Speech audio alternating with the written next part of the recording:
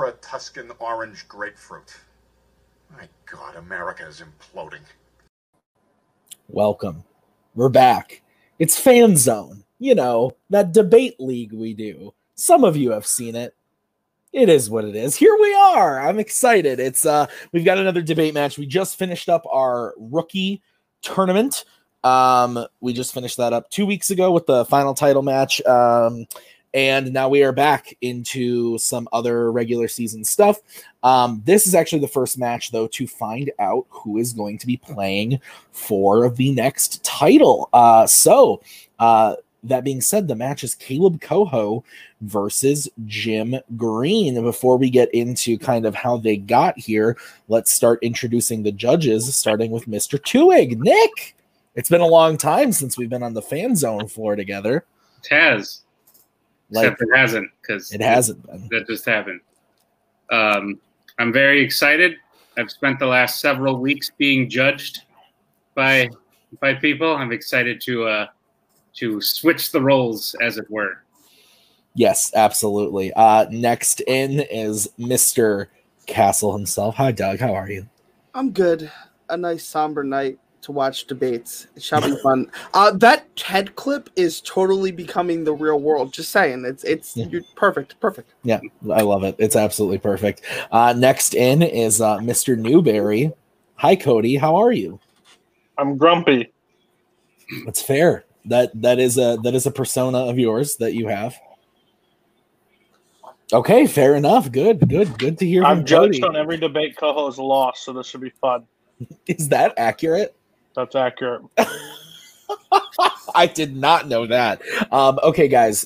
So here's what's going on. Jim and Coho playing. Coho, the last time we saw him, he was playing for the title at the end of last season. He did lose that match, as you said. That's how he got his shot here to play today. Jim Green, I honest to God couldn't tell you the last time we saw Jim Green. I think it might have also been when he played me. No. He played someone at the beginning. I think he played Jacoby. He did. He played Jacoby at the beginning of this season when we were still under that other name that we don't speak of. So he is back for another match here. Both of these guys, in their last match lost, but they're there's the first one, Nick. You got it. They're looking for the first win back into this fan zone section. So let's bring them in. We'll start with Mr. Jim Green. Jim, how are you this evening? And those headphones are quite large. Yeah, I know. But look, here's a dog, and there he goes. He's in here with me because Jordan is taking a test. So I got the dog with me, and I'm wearing a Luka jersey, first team All-NBA, so that feels good. But what was the question that you asked me when I came? How are you? Tired. It's 10:30, and I screwed us out of the original film date, so I said, I'll make it work Wednesday no matter what, and this is me making it work, so... Absolutely. Beautiful. Good for you. I'm proud of you. Thank you for making it work. Let's bring in the next guy, Mr. Caleb Coho. You're the former teammate of Mr. Jim Green in Fandom Fights. Coho, when we were creating the matchups for this, and I told you were going to be playing Jim Green, you got very excited. Tell me, why are you pumped for this match? You ever seen Marriage Story? Yeah, we never had our breakup fight, so I feel like this is what this is gonna be. Jim is good at this. I've had my year off after the fight with you. I was like, I would like a long vacation from debate because I love it and I hate it. It takes a lot out of me, but I feel like I'm good at it. I'm good at screaming at people with my opinions. So this will be fun. To quote the Joker in a movie none of you have seen, I'm tanned, I'm rested, and I'm ready to do some damage. So it's fun. What movie is that from? Batman Beyond: Return of the Joker. I mean, I have seen it, but I didn't know that was from that. Okay, perfect. Here we go. So the way that this is going to work is the competitors have gotten 4 categories that they've chosen, questions for those categories. They have had some time to prep those questions, and now they are going to debate them. They have 1 minute to open their arguments, 5 minutes of free form, and then 1 minute to close the arguments. The first person to 3 is the winner. So if it is tied 2-2 after the first 4 questions, we will go on to a bonus speed round question. Me and Nick know a lot about that. It is stressful. So that being said, we will get into question number 1 right off the bat. And just a reminder, guys, I will come in with a 10-second reminder of when you have 10 seconds left, and also a minute reminder during the free form. So the first question tonight is in the category of Star Trek, chosen by Mr. Caleb Coho, the biggest Star Trek fan out there. And his question is, who is the most useful member of the Enterprise crew? So because Caleb drafted this one, he is going to be going first. He has 1 minute on the clock when he starts talking. So I specified the original 6 movies because I think that crew has a real good chemistry, and you get a lot more time with that crew than any other crew. In each of them individually, you get to see all their skill sets. You get to see who the best members of the crew are. And I think the most useful member by far is Hikaru Sulu. He is the pilot of the ship, but he is much more than that. He is very versatile. He can fill any role that they need him to do.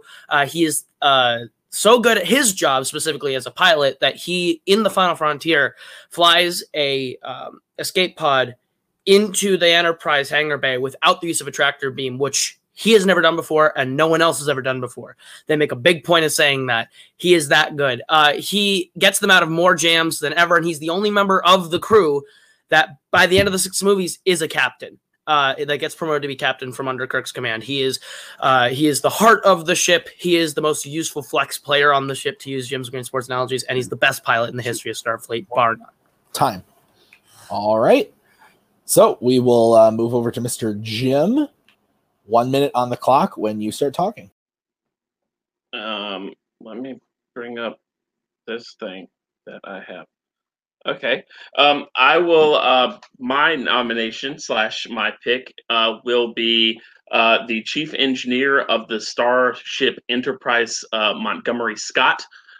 Just to go from what Caleb Coho was saying here, he is often called the miracle worker of the Starship Enterprise. And I know this is the original 6 movies, but I'll quote from an episode. I'll quote Kirk from an episode of The Apple of the original series, season 2, episode 9. Scotty, you're my chief engineer. You know everything about the ship there is to know, more than the men who designed it. If you can't get those warp engines working, you're fired. Scotty, specifically on the Starship Enterprise, is the most useful crew member. Okay, giving up about 10 seconds of time there. So, guys, you have 5 minutes of free form. Remember, do not speak over each other. If anybody filibusters, I will come in and yell at you and make you do my laundry. So 5 minutes, and I will come in for a 1 minute reminder when one of you starts talking. Okay, so Montgomery Scott, if he was the most useful, then he'd be better at his job. Because in all 6 movies, the biggest problem the Enterprise constantly has is the warp drive. That is the biggest problem they have. Whenever they need to get out of a situation, the warp drive isn't working. Whenever they need to do this or that or that. Kelko, who always fixes the warp drive because he knows how. You can't necessarily blame Scotty for the warp drive being faulty, but you can give Scotty credit for fixing the warp drive. Except he doesn't, because if it was really fixed, we wouldn't have a problem with it in the next fucking movie. That's the thing. That's why do mechanics never exist, because if the part was good, then it would always work. No, mechanics are there for a reason. Don't give me that face. You're making the argument like, oh, if he truly fixed the part, then you would never need to fix it ever again. If he was good at his job, that would never be an issue that they have to face. The thing is, the fact of the matter is, in all 6 movies, they keep having an issue with the warp core. It's not from anything else, except Scotty doesn't do his job right, because it keeps getting broken, or it just stops working entirely. If Scott fixed the problem that was with it, it wouldn't happen. That's the problem. Scotty's not good at his job. Scotty Why is would it make him incredible at his job. That is why Spock said in Star Trek for the Voyage Home, back home we call him the miracle worker, because it's not because he keeps breaking stuff. It's because he's the one that makes miracles happen when the ship needs fixing. I mean, if he's making the miracles happen, then why is it that they need a miracle the next movie? We're running around in this circle forever now, because the point is, he's never doing his job right because he has to keep doing it. And that means he's not the best at it. That's how an engineer works, Caleb Coho. Again, just to go to the basic analogy of a car, you're insinuating like the Starship Enterprise should never break if the job is done right, when it needs maintenance and it needs to be upkept, which Scotty does. Without Scotty, there is no ship for Sulu to even navigate. The Starship doesn't go anywhere without Scotty. Except that's not true, because in Star Trek 6, in Star Trek 6, The Undiscovered Country, and specifically Star Trek 2, The Wrath of Khan, the warp core is down, they can't warp away, and Sulu flies them through the nebula, and they win the day because of Sulu's masterful piloting. They don't have navigations or warp, and he pilots them through a nebula with no visuals to where they need to be, and they win because of Sulu's piloting. He is better at his job, because Scotty couldn't do his, Sulu could still do his in the same situation. That's what I'm saying. Sulu's better at his job than Scotty. No, but even then, you're giving Sulu credit for doing his job better when he needs to rise to the occasion. You're giving Sulu credit for that when you're not giving Scotty any credit for it. Also, but he doesn't have the occasion. Because he's the miracle worker, Caleb Coho. And so another point, which I'd like to bring up in Star Trek, I can't read my notes very well. In Star Trek The Final Frontier, who is the one that breaks Spock, Kirk, and McCoy out of the brig so that the crew can then go and save the day? Oh, that is Scotty, not Sulu, Sulu's on Team Sirik over there, but you can just forget the whole plot point that they're all mind controlled in that one. But okay, the thing if Sulu was so good, then he wouldn't get mind controlled. But whatever. Scotty was mind controlled too in the same movie. They both get mind control, so your point is null. So the thing is, through all 6 movies, Scotty is seen having to do the same thing over and over and not being able to do it right once. That's the problem. Scotty can't fix the thing. He has to keep repairing the thing, and even then, he doesn't do that right. The thing with Sulu is every movie, he shows constant progression. He shows that he can do any job on the ship that they need him to, and in his specific job, he saves the day in the Wrath of Khan. He saves the day again in the Undiscovered Country when he's the captain of his own ship, still manages to come back, break command, and save Kirk and all of them when Scotty can't fix the warp core. But also in Search for Spock, when the Enterprise crew is stealing the Enterprise away from the Excelsior to then go and save Spock and, not just be their careers absolutely ruined. Who's the one that disables the Excelsior's warp drive? That's Scotty. Well, Sulu just sits there and is like, okay, I'm flying us right at these space doors. Who opens the space doors? Who opens the space doors? That would be Scotty. In the same movie, Sulu's the reason why they're able to sneak aboard the Enterprise entirely. Scotty couldn't do his job and get on the Enterprise without Sulu breaking them into the ship in the first place. 1 time. All right. We are going to move to Mr. Jim, I believe. And you are going to have 1 minute to close your argument when you start talking.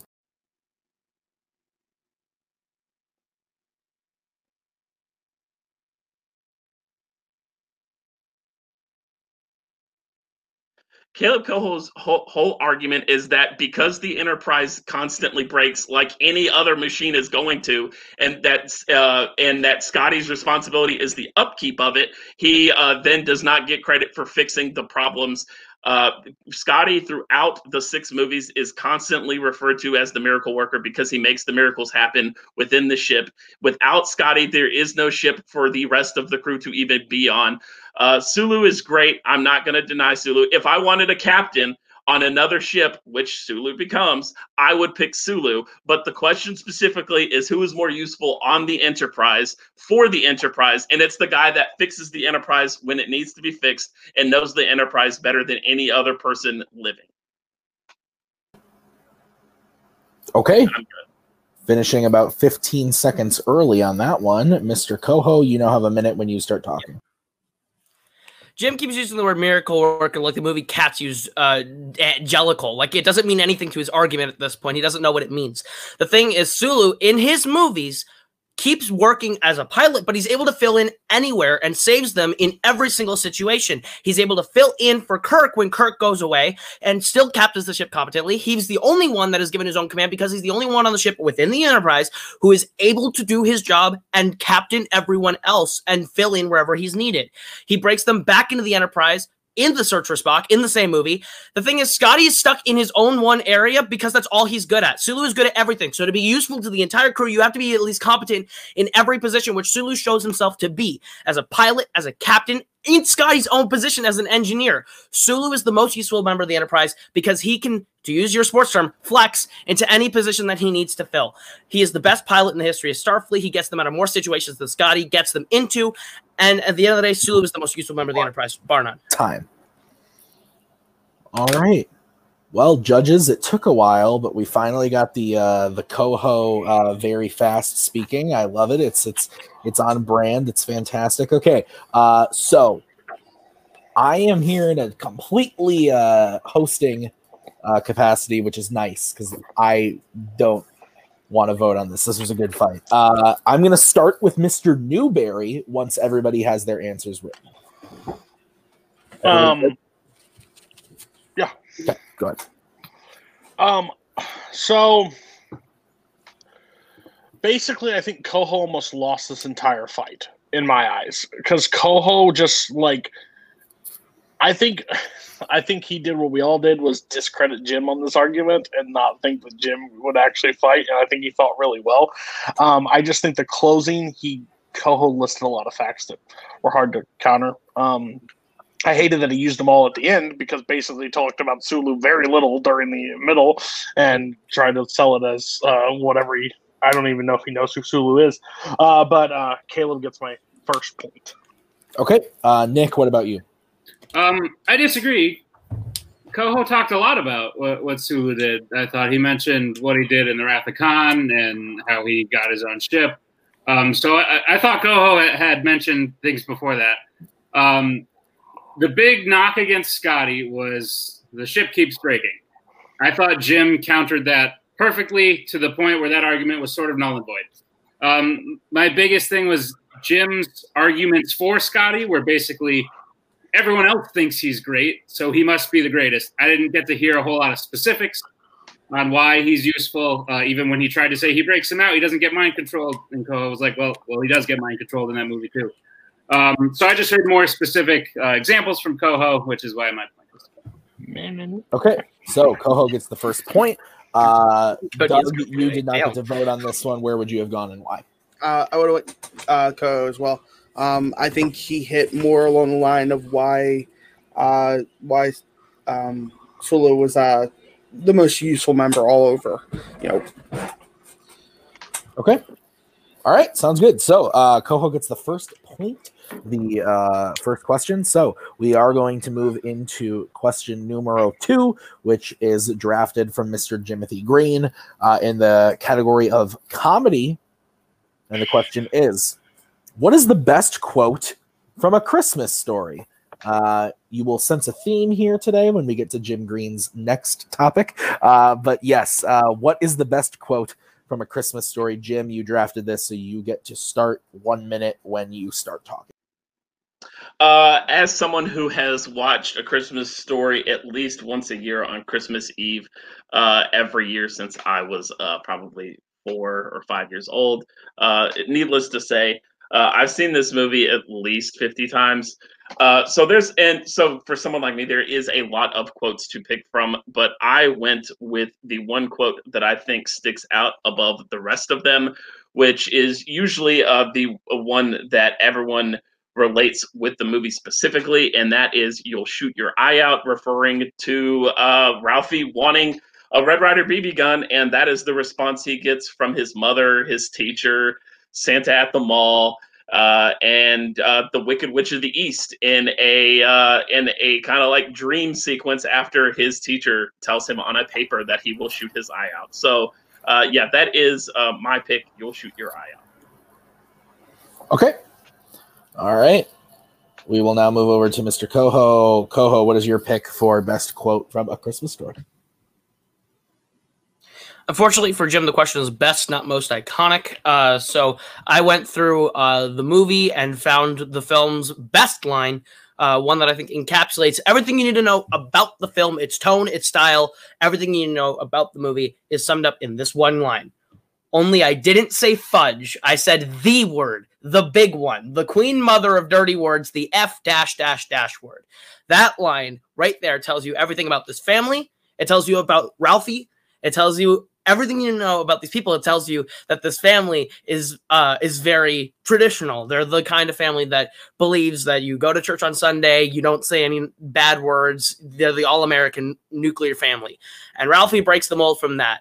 And that's what this movie is about. It's at its core, Ralphie on Christmas wanting something that he can't have. And I think this quote puts this whole thing into perspective in the best way. It's unique. It's funny. It sums up the movie's entire tone, story, and heart. One time. Okay. So I'm not going to be able to repeat Coho's quote. So I'm not going to even try that. But the shoot your eye out and Coho's 5 minutes on the clock. When one of you start. So Caleb Coho, you, I feel like you actually haven't even seen A Christmas Story because this point of the movie, the quote that you're referring to, I went and timed it today. It comes in at 41 minutes into the movie, and the ending of the dream sequence that Ralphie has about the soap blinding him ends at 46 minutes and 30 seconds. So this quote takes up about 5.5 minutes of screen time, whereas the first time the line "You'll shoot your eye out" is uttered in the movie is 7 minutes and 58 seconds by his mother. I didn't realize that we were picking the line that is said the most in the movie, Jim. Here's the problem with your Here's the problem with your quote.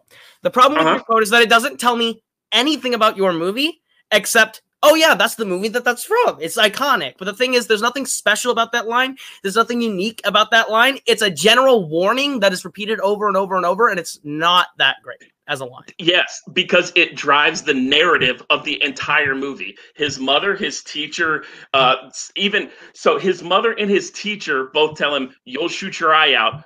There's no way you're getting this for Christmas." So Ralphie says, "I know what I'll do. I'll ask Santa." So he goes to Mall Santa, and what does Mall Santa say? "You'll shoot your eye out, kid." And then so you have this whole movie of everyone in this kid's life telling him, "You'll shoot your eye out. There's no way you're getting this." And then his dad is the one that's like, "Oh, I had it as a boy, so my dad gave me one, so I got it for Ralphie." Here's the problem. The problem again, though, with your line is that the line itself is not unique. The line itself does not tell me anything about your movie. You get that from watching the film, the context of the movie. The line works fine in the context of your movie, but the line itself, the best line that sums up what this movie is my F dash dash dash line. It gives you the tone, the heart, the story. It gives you everything you know about this movie. No, it doesn't. Absolutely, it doesn't. No, it doesn't. Because you in your opening, you said stuff about how this family is like traditional, and they wouldn't say they're not for cussing and blah blah blah blah blah. The only one that's not for cussing is the mother. The dad, if you have actually seen the movie and remember the movie, Ralphie speaks earlier in the movie about how when his father is fighting the furnace, he would his cuss words he would use like Van Gogh would use paints. So the dad, when his dad is on his own, sure. But the thing again, the dad is still part of this traditional nuclear family. This family, the dad stands by and lets Ralphie get soaped. So he obviously has no issue with this. He thinks that he's being punished correctly. So at the end of the day, your point, null and void. Makes no sense. Again, what your argument for your line is, oh, you know what it is. You heard it in the movie. You heard it everywhere else. But again, the problem is best, not most iconic. Your line's iconic. It's not even a good line. It's iconic. There's nothing special about how it's said or anything. There's plenty special about it because they change up the way it's said every single time it's said. The first time, it's an offhand comment from his mom. The second time you hear it, No, actually, the second time you see it is when the teacher writes it on the paper. The third time you see it, you hear it, is immediately next when the vision of his mother dressed up as like a Harley Quinn and the Wicked Witch of the East are like mocking him with it, and then you hear Santa say it in a whole another way. This line is versatile, and it drives the whole narrative of the movie, and the story, and the plot. Yours is a fun little, oh yeah, this traditional family, and oh, don't you remember when you said fuck when your dad was around and you got in trouble for it the first time?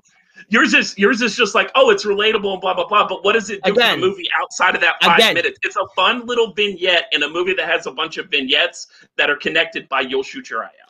Again, your line is not special. Again, you're not telling me anything about your line that makes it special. You're saying, oh, it's a line that's said a lot in a lot of different ways. But again, it doesn't change the meaning of what it means.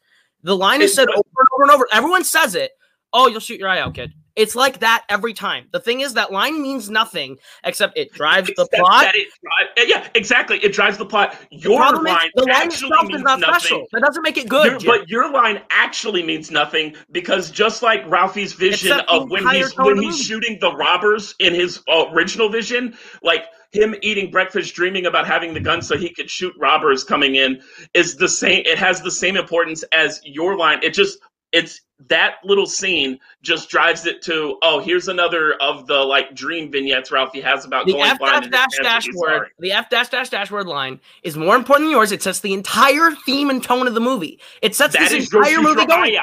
No, it isn't. You'll shoot your eye out. 41 minutes into the movie. 41 minutes into the movie doesn't drive the movie. Time. Nice try to filibuster at the end, bud. I am having nightmarish flashbacks to fighting Coho. Okay, Coho, you get to close first. 1 minute when you start talking. If Jim Green didn't filibuster, you'd actually get to hear me argue my points. So the thing about F word is, again, Jim wants you to think it's a throwaway joke. It's the most memorable joke in this movie. It's the joke that puts you right back into that place. It's the most relatable line. It makes you sit there and feel like the first time you said the F word. It instantly lets you connect to this family, understand their dynamics, understand their politics, their beliefs, everything about them. It helps you fundamentally get inside what these characters do and understand who these characters are, as well as the world we're living in. The tone, the story, the style, the substance. Everything about this movie can be summed up by the F word line. That's literally everything you need. Jim's arguing the most iconic line, but the thing at the end of the day, that line is said multiple times and is almost becomes like Jellicle in the movie Cats. I'll use it again because Jim likes picking repetitive things that mean nothing. At the end of the day, this line is iconic because it's said by 12 different people, but at the end of the day, the line itself is not special. It's not unique. It's just the most quoted thing in the movie because it's the most said thing in the movie. My line's the best from a conceptual level, tells you everything you know about the movie. That line is stupid. Time. All right, Mr. Jim, 1 minute to close when you start talking. So Coho keeps driving home this point that his line about F sets this tone about the movie, but it comes 41 minutes into the movie, which is about halfway. We've already established the family just by the scene because all of the leg lamp stuff comes before this. So you already know the values of this family and the mother and how this family works and their dynamic. And this scene, just immediately from this scene, it just cuts away to the boys running away from the bullies and then them giving Christmas presents to the teacher. Coho, You'll Shoot Your Eye Out drives the whole story, the whole narrative of the movie, and Coho's saying that his line defines the movie. If you took that same line, I didn't say that, I said the F dash. If you put that in like The Sandlot and Smalls was saying that to his stepdad, that would also work for that movie. His line doesn't really need to be in that movie, whereas You'll Shoot Your Eye Out is a part of A Christmas Time. Okay. All right. Let's bring in Dem Judges. Welcome to Noah Baumbach's marriage story. Yeah, you're right. All right, Doug. Does everyone have their vote written down? Yeah, like 2 minutes in. Yes, basically. I think this was decided a long time ago. We're all good. We're all voted. Okay, Yeah. Doug, we're gonna start with you because your vote did not count last time. Yeah. I tried to pick out who fought best for the question. Best quote. Jim hit Coho kind of in his argument where Ko's like, mine is the narrative of the movie. You take it, you get these, and then Jim hit him with, your line doesn't come in until like halfway through the movie. And we already know who the parents are. We know who the family is. Give me with Jim. Okay, we will go to Mr. Newberry next. Where are you going? So this does not sway my vote, but when somebody says best quote and one person can't quote their damn quote the entire time, it's not F dash dash dash. That's not a quote from the movie. You literally just said the ending part of it, and it drove me fucking batty. But that had no sway on it, because you can't easily quote a film if you don't know your own quote. The fact is that I think it was just bullshit. When Koho doesn't know a thing very well, he just bullshits the entire time, and you could finally smell it out in this one, because Jim basically combated everything about saying that this one part tells everything you need to know about said people, and you know it prior. He brought in this closing. Jim gets my point by a landslide. Okay, so Jim gets point number 2. Nick, you did not get to vote on this one. Where would you have gone and why? And why? So for very similar reasons, they were sort of arguing different things as to what the best quote means, which is fine. Like, I think that's part of the argument. You got to convince me, like, what does that mean to have the best quote? And Koho was sort of arguing for like what it means for the film, like for someone who hasn't seen the film, and Jim was sort of arguing for what it does for the film in the film. And at the end of the day, I think Jim sort of, when he explained like who the dad is and things like that, it sort of made Koho's logic of what that quote means not make a whole lot of sense to me. So I also wanted to. Okay. So Jim gets point number 2. Clean sweeps for both questions so far. Yes, say what you will about Mr. Koho. If he doesn't know something well, he is very good at throwing things. Okay, that's why I love him. Okay, but question number 3 is a Koho picked category. So let's see what happens. It is the category of Oscars, regular old Oscars. The question is, what best actor or actress winning performance from the 2000s doesn't hold up? So again, what best actor or actress winning performance from the 2000s doesn't hold up? Koho, like I said, you drafted this. You are going to get to start on this one 1 minute when you start talking. And take it back to 2009. A year where we could have movies like The Hangover come out and quote it all the livelong day. Thanks a lot, Bin Laden. Today, that stuff does not fly, and take that how you will. But at the end of the day, Best Actress at the Oscars went to Sandra Bullock for playing a Southern accent version of herself in The Blind Side. We gave her an Oscar for playing Karen, who picks up Michael Orr on the side of the road and literally only gives him a home because football. Because he's good at it. Let's ride that money train to the station. But Sandra Bullock's performance alone doesn't do anything. Her performance is not good. She's just kind of being herself, but a Southern accent. There's nothing special about what Sandra Bullock does that deserves her the best actress of 2009. It makes no sense. It's not a great performance. And at the end of the day, it's nothing groundbreaking. It's nothing out of her range. It's nothing that we haven't seen her done before. At the end of the day, Sandra Bullock is just being Sandra Bullock with a Southern accent. She didn't deserve an Oscar for that, not in a year that includes so many great performances. Okay. We'll bring in Mr. Jim. Jim, 1 minute to start this when you start talking. I'm glad Caleb Coho brought up the year that had so many great performances, because my year also had not as many great performances, but had a great performance. I'll take you to 2003. A movie based on a Disney ride has come out, and Johnny Depp, who is not that great, has given a amazing performance as a guy that's just in that ride as Captain Jack Sparrow. Oh, and he does not win the award. It goes to Sean Penn for screaming really loud and asking if it's his daughter in there, and then crying a bunch about his daughter that was in there. Sean Penn in Mystic River, he just really, it's not a lot of layers to it. It's just really highs and lows, especially when you do look at Johnny Depp's like Captain Jack from that year that should have won the award, which is a much more layered performance compared to Sean Penn's in Mystic River. 2, 1, time. I am so excited. Okay, 5 minutes when you guys start talking.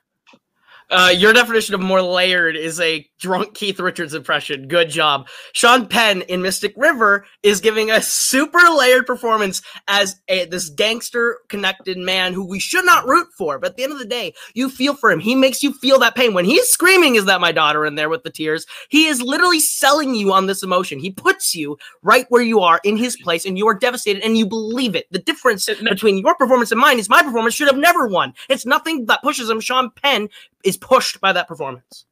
I completely disagree. Like Sean, he's just hey, fuck you, Coho. Sean Penn, it's really, he's not really pushed. He's just crying. He cries a lot. He screams a lot. That's really all there is to it. And your assertion, that's what I was trying to think of earlier. Assertion that Sandy B is just being Sandra Bullock in, I think more of, when I think of Sandra Bullock as a person, you think of more Miss Congeniality, not The Blind Side.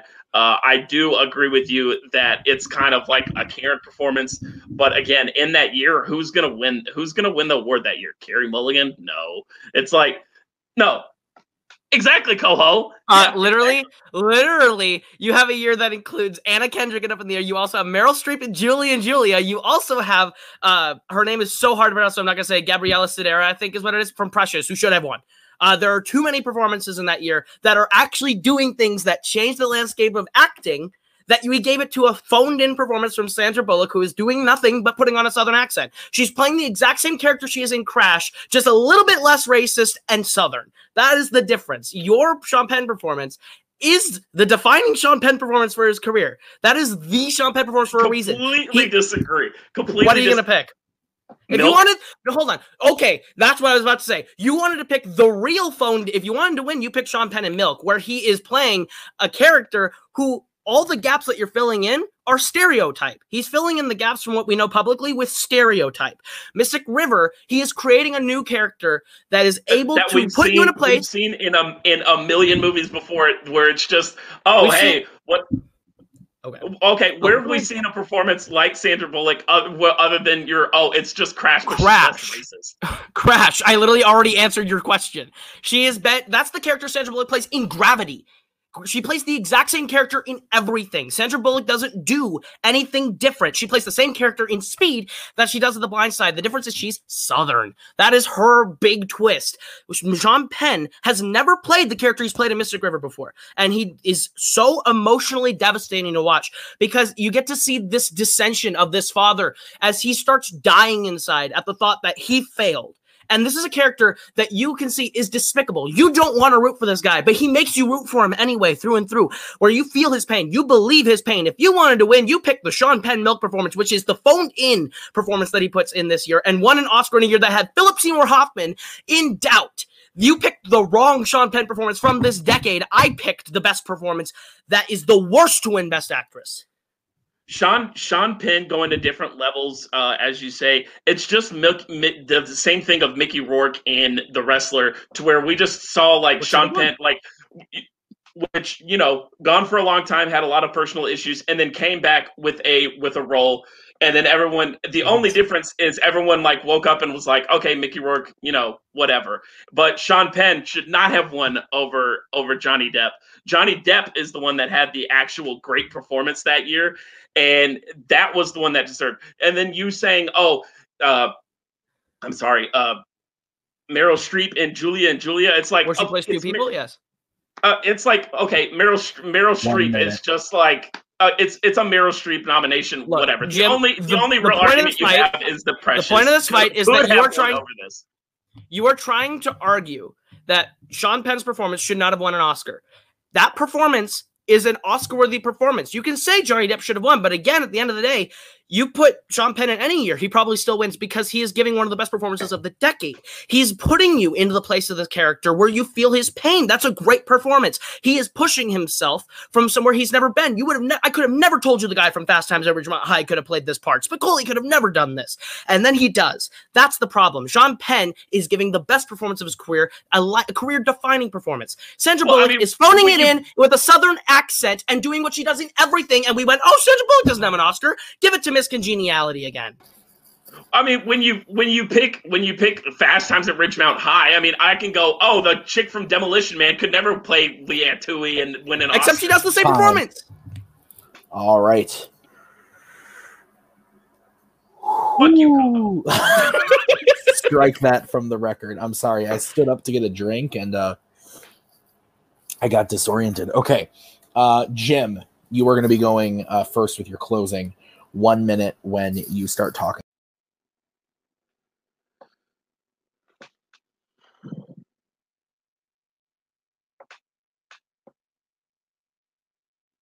Coho's argument that Sandra Bullock's performance has aged the worst, I would say, is that it's just is he's using the political climate of going, oh, it's just a Karen, she's just playing Karen, and it's the same thing she always does. Whereas you haven't really seen a performance like that since her, and like he's gonna go, oh, Gravity, but whatever. Sean Penn, it feels like a Gone Baby Gone or something, or anything that Ben Affleck plays now. Which are just better performances, which when you watch something like Gone Baby Gone, which is amazing, watch Casey Affleck in it, and then you watch Mystic River, it just doesn't hold up as well. And that is my argument. I'm done. You can have my time, Tim. Okay, 15 seconds early. Mr. Coho, you now have 1 minute when you start talking. If Jim wanted to win, he picked the wrong Sean Penn performance because Sean Penn phones it in Milk. In Mystic River, he's giving the best performance of his career, doing something that no one could ever see him do. He's going to go, oh, well, if you pick any performance from Sandra Bullock, she's playing the same character in Demolition Man that she plays in Speed, that she plays in The Blind Side, that she plays in The Heat, that she plays in Gravity, that she plays in Bird Box. It's all the same. Sandra Bullock doesn't do anything new in her performance that changes and defines her as an Oscar winner. She is literally putting on a Southern accent, and yes, her character is shit, but we're talking about performances, and at the end of the day, Sandra Bullock is just being Sandra Bullock with a Southern accent. You can't even knock it. That's what she's doing, and the thing is, she's not doing anything to change and anything in that year. She's not better than anyone in her year, and that's the problem. You can say Johnny Depp should have won.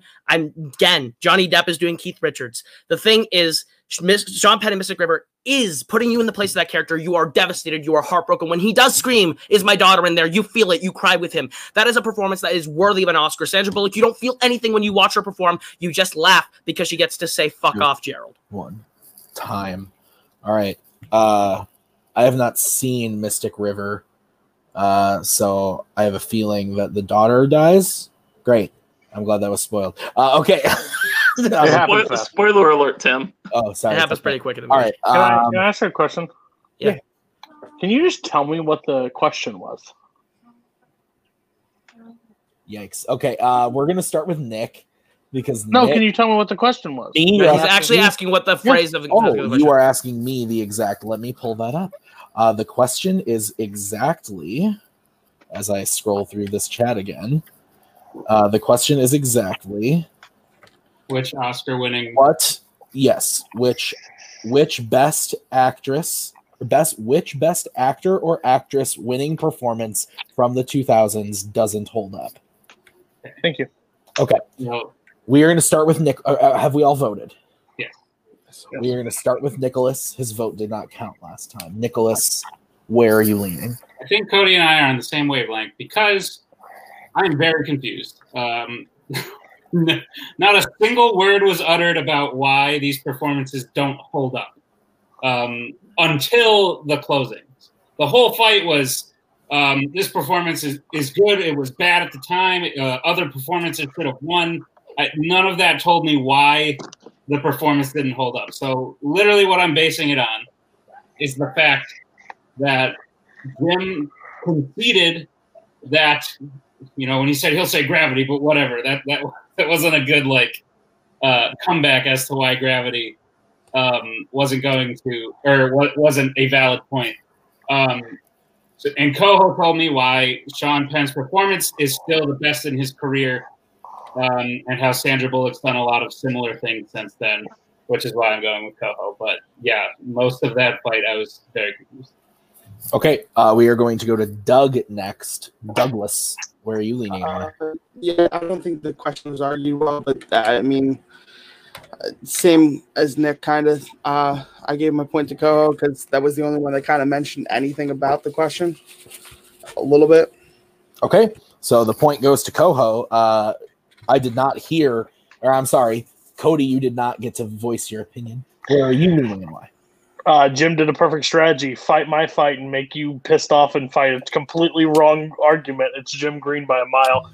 Coho never argued any of the facts. Never any of the facts. I said she was He racist. literally. This is not your time. Excuse you. My turn to talk. You sit there, shut your mouth, because I heard you fight the wrong fight for 7 minutes.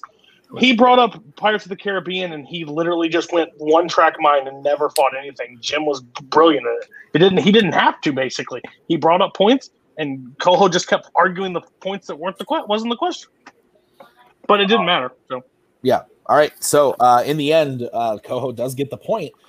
So we are moving on to question number 4, which is the one that I alluded to earlier. Jim Green loves Christmas. What could be the theme of this one? Loves Oh Christmas. boy. The question is in the category of Disney. And Jim Green's question is, other than Tim Allen, who gives the best performance in the Santa Claus trilogy? So, Jim Green, you drafted this. You're going first. 1 minute when you start talking. So for this one, like A Christmas Story, haven't seen it quite as long because, they came out a little bit later. But I do watch these movies every year except for the third one that we don't talk about, which we'll talk about coming up. But I picked Plastic Tim Allen. I'm kidding. I went with Elizabeth Mitchell from the Santa Claus 2 and 3. Elizabeth Mitchell is she is given most of the heavy lifting acting wise in the second one. She's not in the third as much because her just being sad is kind of like just the plot point of the third movie. But the middle one is about Santa needing a wife, and she gives a very great performance of going from the kind of like bitchy high school principal that nobody likes, and then you kind of see what makes her, and then you see that kind of transformation of, oh, she'd actually be the perfect wife for Tim Allen's Scott Calvin. Time. Okay. We are going to move over to Mr. Coho, who has 1 minute when he starts talking.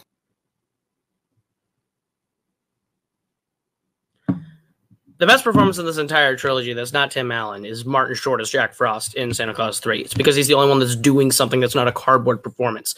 Martin Short as Jack Frost is both maniacal, diabolical, conniving, the worst, like Loki pre-Loki. But when you talk to him and he's talking to the people around the shop, he is whining and dining Alan Arkin and his wife. He is owning everyone with this very charismatic charm, and he crushes that performance. Martin Short brings both charisma as well as this kind of demented, unhinged, sycophantic, manic, evil side to him that when everyone else is gone, he lets out. And every now and then when you rile him up, I am Jill.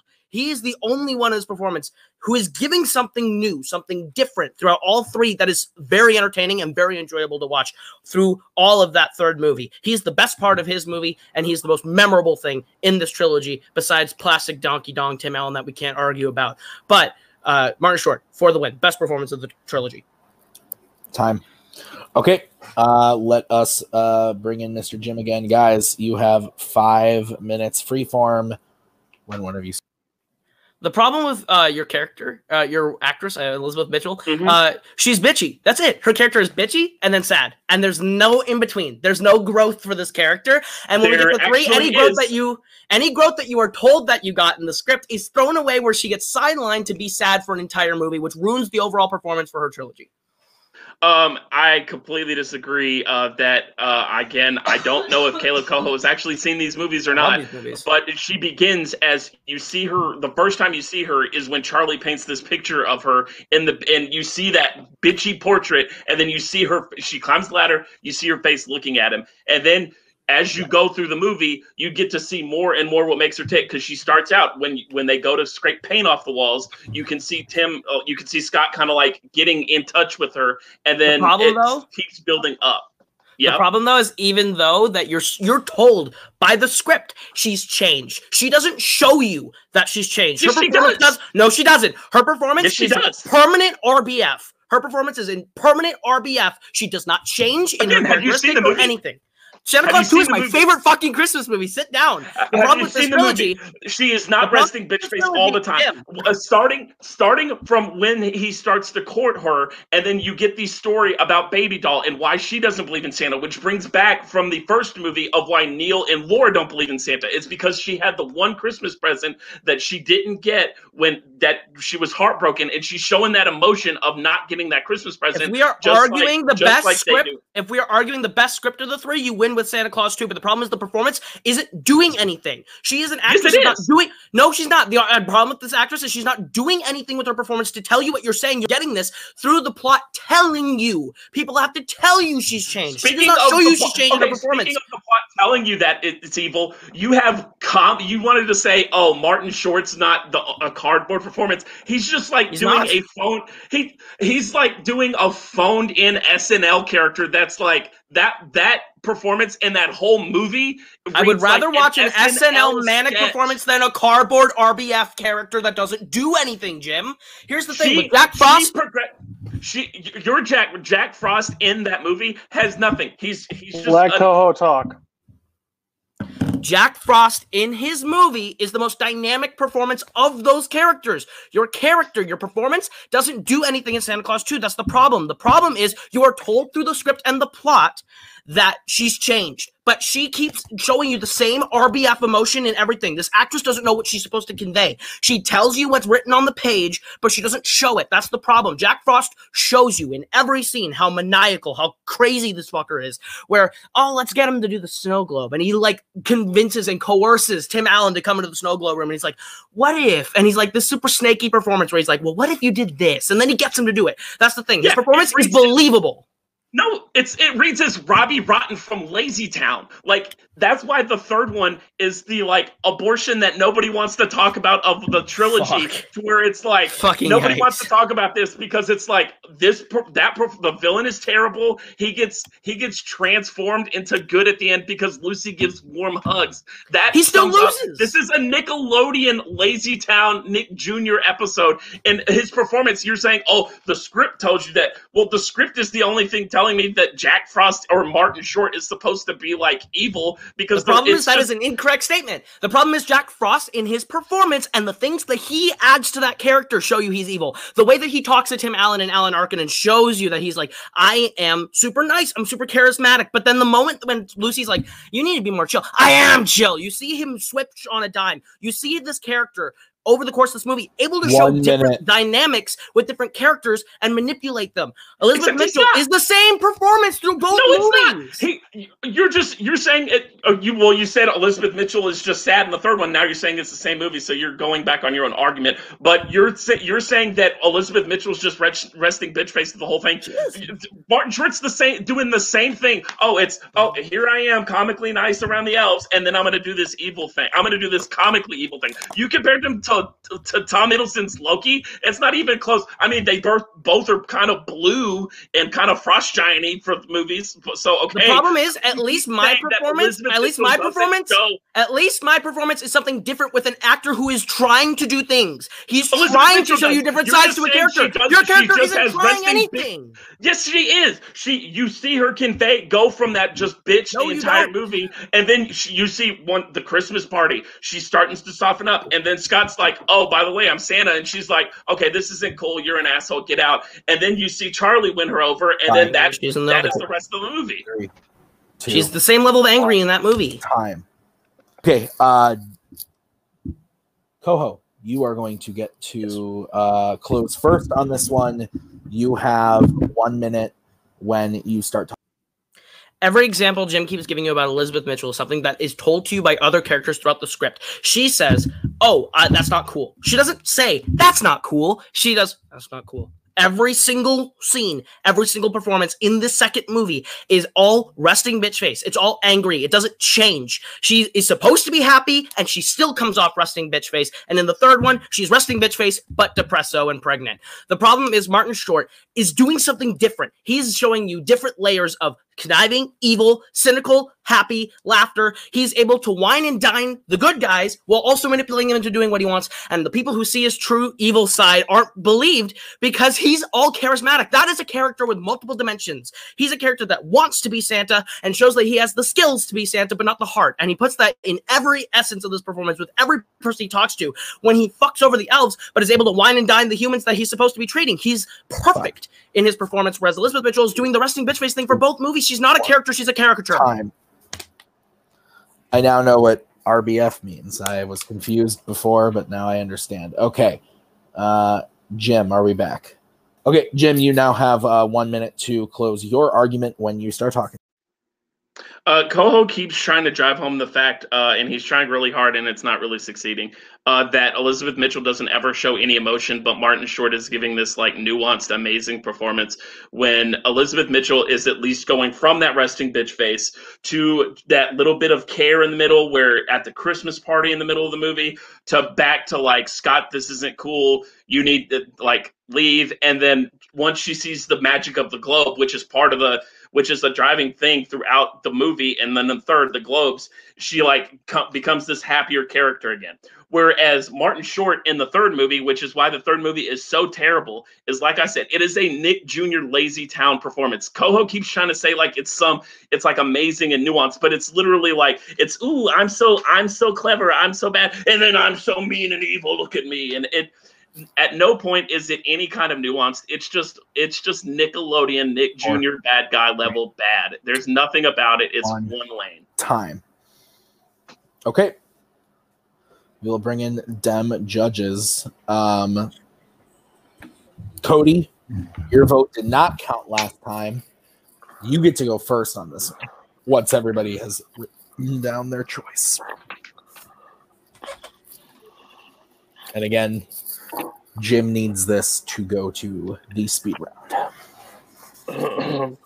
So yeah, this is more back and forth. I hate when like we just repeat ourselves the entire fight, like the entire thing, because like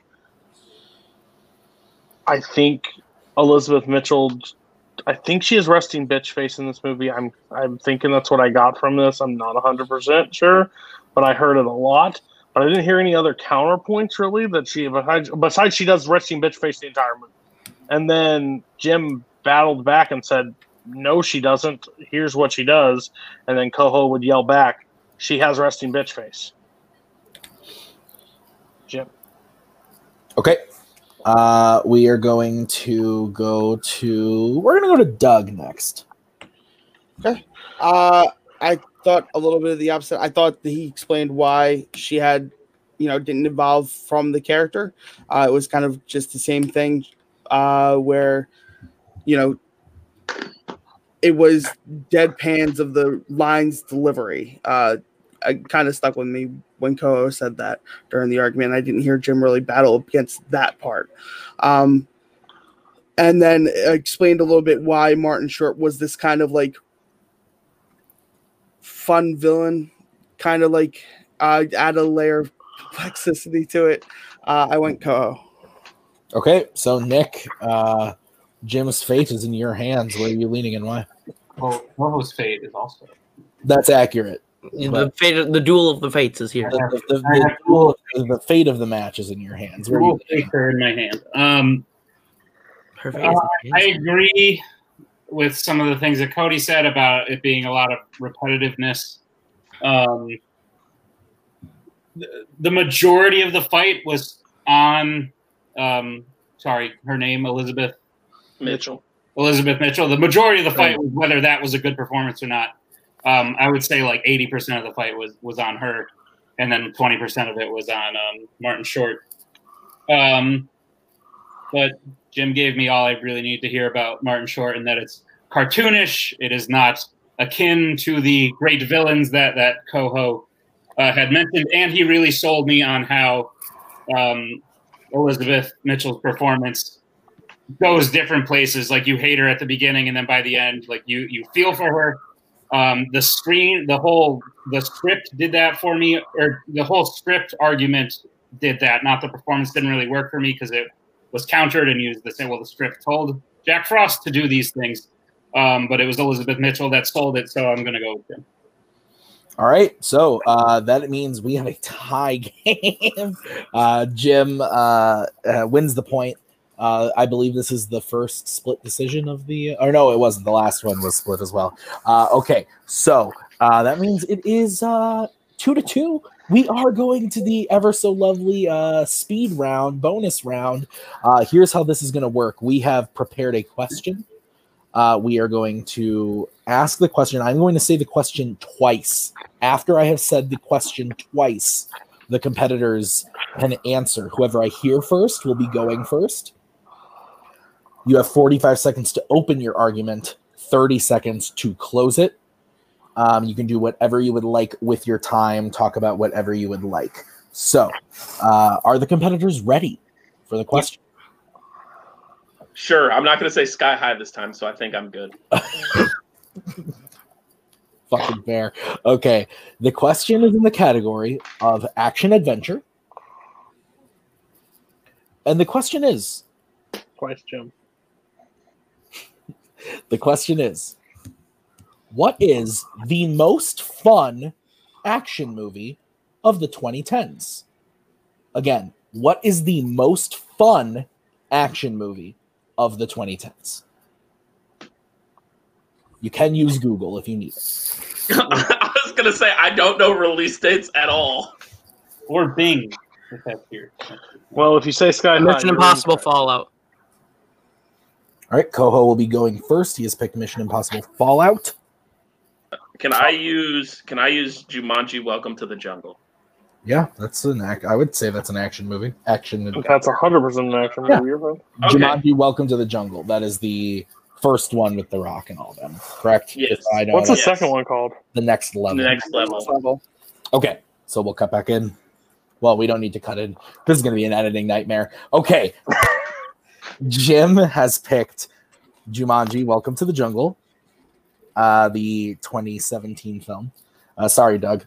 And Coho has picked Mission Impossible Fallout, which was 2018, I believe. So, Coho, we heard you first. You are going to get to go first. 45 seconds on the clock. I'm going to stay on for this so that I can get the time in right away. So 45 seconds for Coho.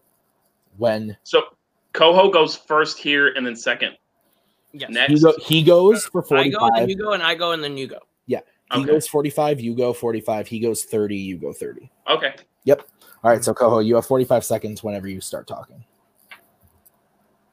Mission Impossible Fallout does something that most action movies can't do, and that's put you right in the center of the action where you feel like you are a part of the action. Through every single stunt, when they're jumping out of the plane, when Tom Cruise can't see and he's falling, when they're on the mountain with the helicopter, all the stunts, the bathroom fight, it feels like you are put directly in the middle of the action with a bunch of characters that you really enjoy and a story that ties the entire franchise back together in a really fun and unique way. It's the most rewatchable action movie where you know what happens, but the plot is so fun to keep watching. The stunts feels like you're riding a roller coaster and this giant thrill ride over and over and over. Jumanji Welcome to the Jungle is like every other blockbuster. It feels like I could watch any movie and get Jumanji Welcome to the Jungle's experience. The only thing that you have that other action movies don't is that Robin Williams' character's name is carved into a tree. Good for you. It's every other action movie. Fallout's unique. One time. All right, Jim, 45 seconds when you start talking.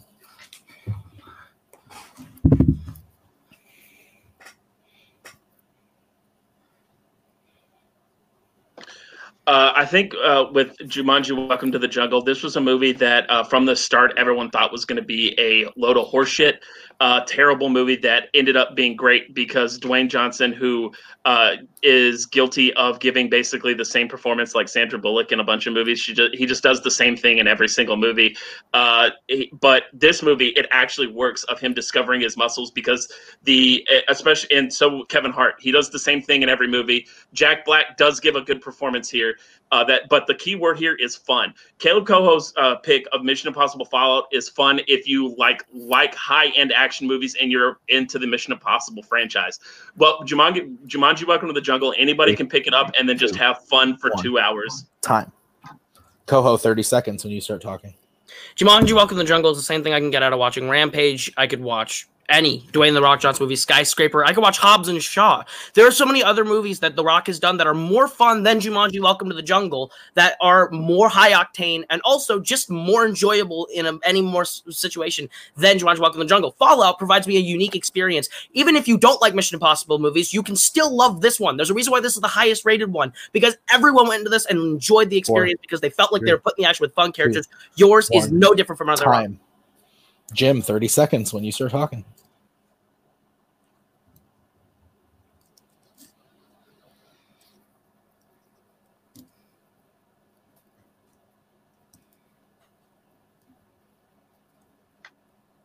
I think Caleb Coho's main point is that Mission Impossible Fallout is a fun action, specifically like if you like action movies. Jumanji: Welcome to the Jungle is fun if you just like if you just like movies. Dwayne Johnson does give the same kind of performance in Rampage and Skyscraper, except this time it actually works and is fun. Those two movies aren't as good, and this one has the benefit of also having Kevin Hart give a good performance and Jack Black give a good performance, with those two are comedic actors, and then you also get Karen Gillan. This is fun for anybody, whereas Mission Impossible is good for if you like high-end action. Strike those last couple words from Jimothy Green. Okay, let's bring in the judges and then the competitors. Guys, Nick was the deciding. Good job, Coho. I love you. I love you too. No matter how this goes, this is fun. This was a great match. This is a great match. This is a great one to start this next little run in the season. Let me know when everyone's voting. In the meantime, yeah, like I said, this match so far has been, as a host, been great. I know Jim's tired, but I'm tired too. I feel it. He made it through, and Coho as well. All right. Okay, I'll just vote. Okay, so we are going to start with Nick, since he was the deciding vote last time. Cool. I disagree wholeheartedly with Coho's use of the word unique. However, that was never countered at any point by Jim Green. And Jim told me a lot about why Welcome to the Jungle defied its own expectations. Told me about who's in it. Coho sold me on the fact that you are put in the middle of the action, that the stunts make you feel like you're on a roller coaster. Which to me contributed more to the idea of fun in the movie. Jim just said that if you like movies, you'll like this more, but I didn't really hear anything specific as to why. So my point is Coho. Okay, we're going to go to Doug next. I liked Jim's argument about how if you like action movies, it's fun for you in that part, but if you just want to have a fun ride, this is fun for everybody. That was a key argument that I didn't hear countered, that it's kind of fun for everybody. So I went Jim. Okay, Cody. Cody, you are the deciding vote. This is how I lose. Cody, Joey's mad at me today. Cody, you get to go. You are the deciding vote. What's your thought? I think Coho fought shitty in the main round, but I think Coho fought better in the main. I go Coho. Right. Basically, the counterpoints I didn't hear enough to counter it.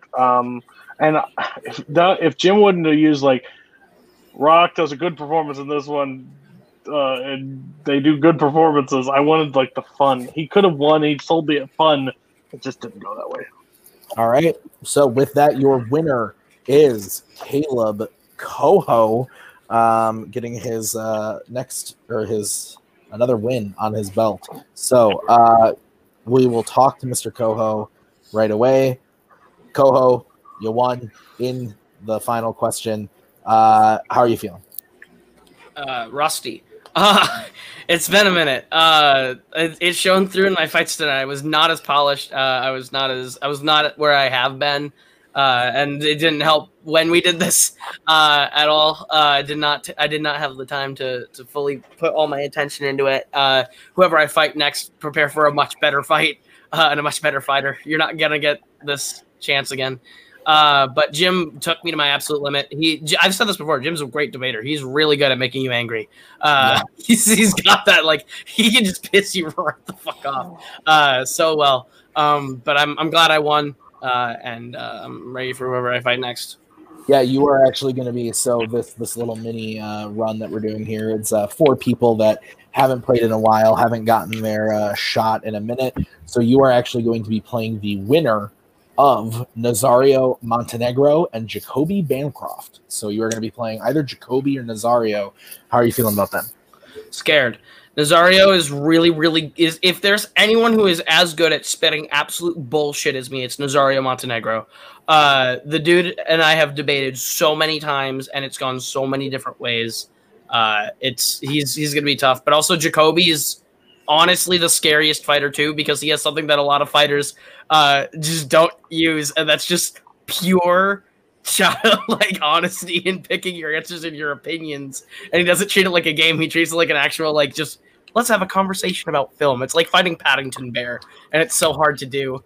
So I'm honestly scared of both of them. We'll see how it goes. But if you pick the Mummy again, if this guy picks the Mummy against me, I'll drop that motherfucker in a heartbeat. Okie dokie. All right. Well, let's move over to Mr. Jim. Jim, you came very, very close to winning this one. What are your thoughts on the match overall and how you played? I mean, outside of going earlier today, just going and looking at the specific timestamps on A Christmas Story, and I put in some prep on the Star Trek. But I haven't seen them, so I did my best. But I knew once I got to just pick A Christmas Story and the Santa Claus that I've seen just like 100 times together, like I was like, I'll try and steal those two from Coho and then see what I can do.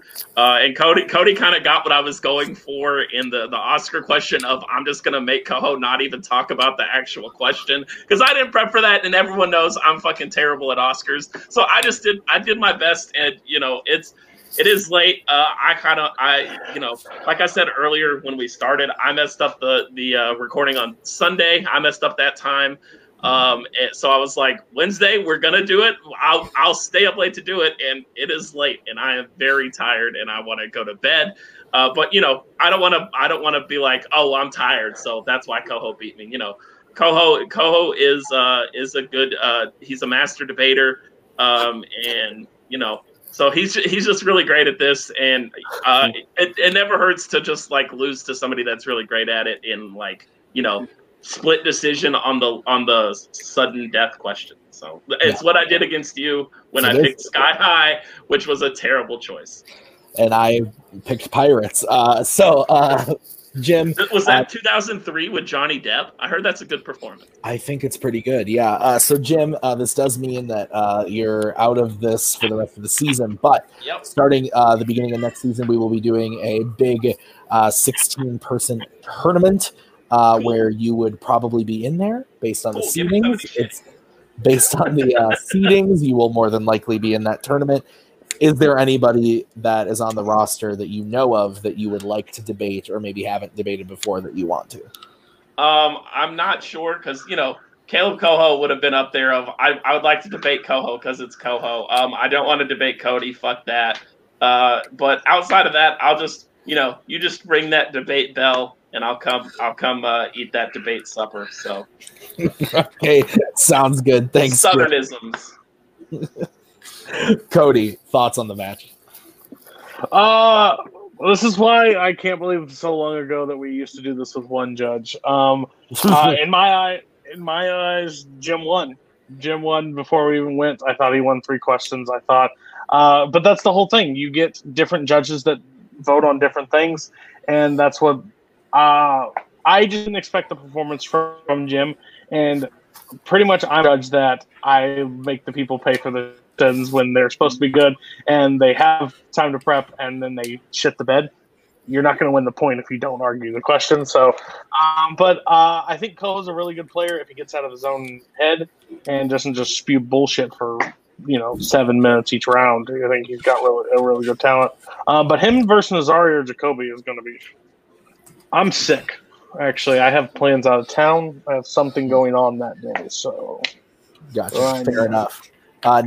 Doug, your final thoughts. We just watched Marriage Story, guys. It's okay. We'll emotionally deal with it in our own ways. No, this is a great match. No, it's pretty late here. I'm tired. Yeah, let's wrap this up. Nick, any thoughts from you? Jim likes Christmas. I appreciate that. We're getting close to the season. And yes, Coho, I agree with his own head thing. If he can get out of it, he'll be very dangerous. And Cody and I are actually hanging out when he was talking about those plans, so I will also not do it. We're sick. Fair enough. Okay, guys. Well, I can't judge it, so someone's got to be there. Okay, guys. Thank you Brooklyn! for being here for another episode of Fan Zone. We will be back in 2 weeks' time with another match. We will be seeing Doug Castle is actually stepping into the ring again, taking on Caleb Lil Boat Boatman. So we will see that in 2 weeks' time. That is for seeding for the tournament next season. So we will see that very soon. Guys, thank you so much for being here. For Jim and Caleb and the judges, Doug, Cody, and Nick, myself, thank you so much. Peace out. Get a Michelob Ultra. Michelob Ultra Tuscan Orange Grapefruit. My God, America is imploding.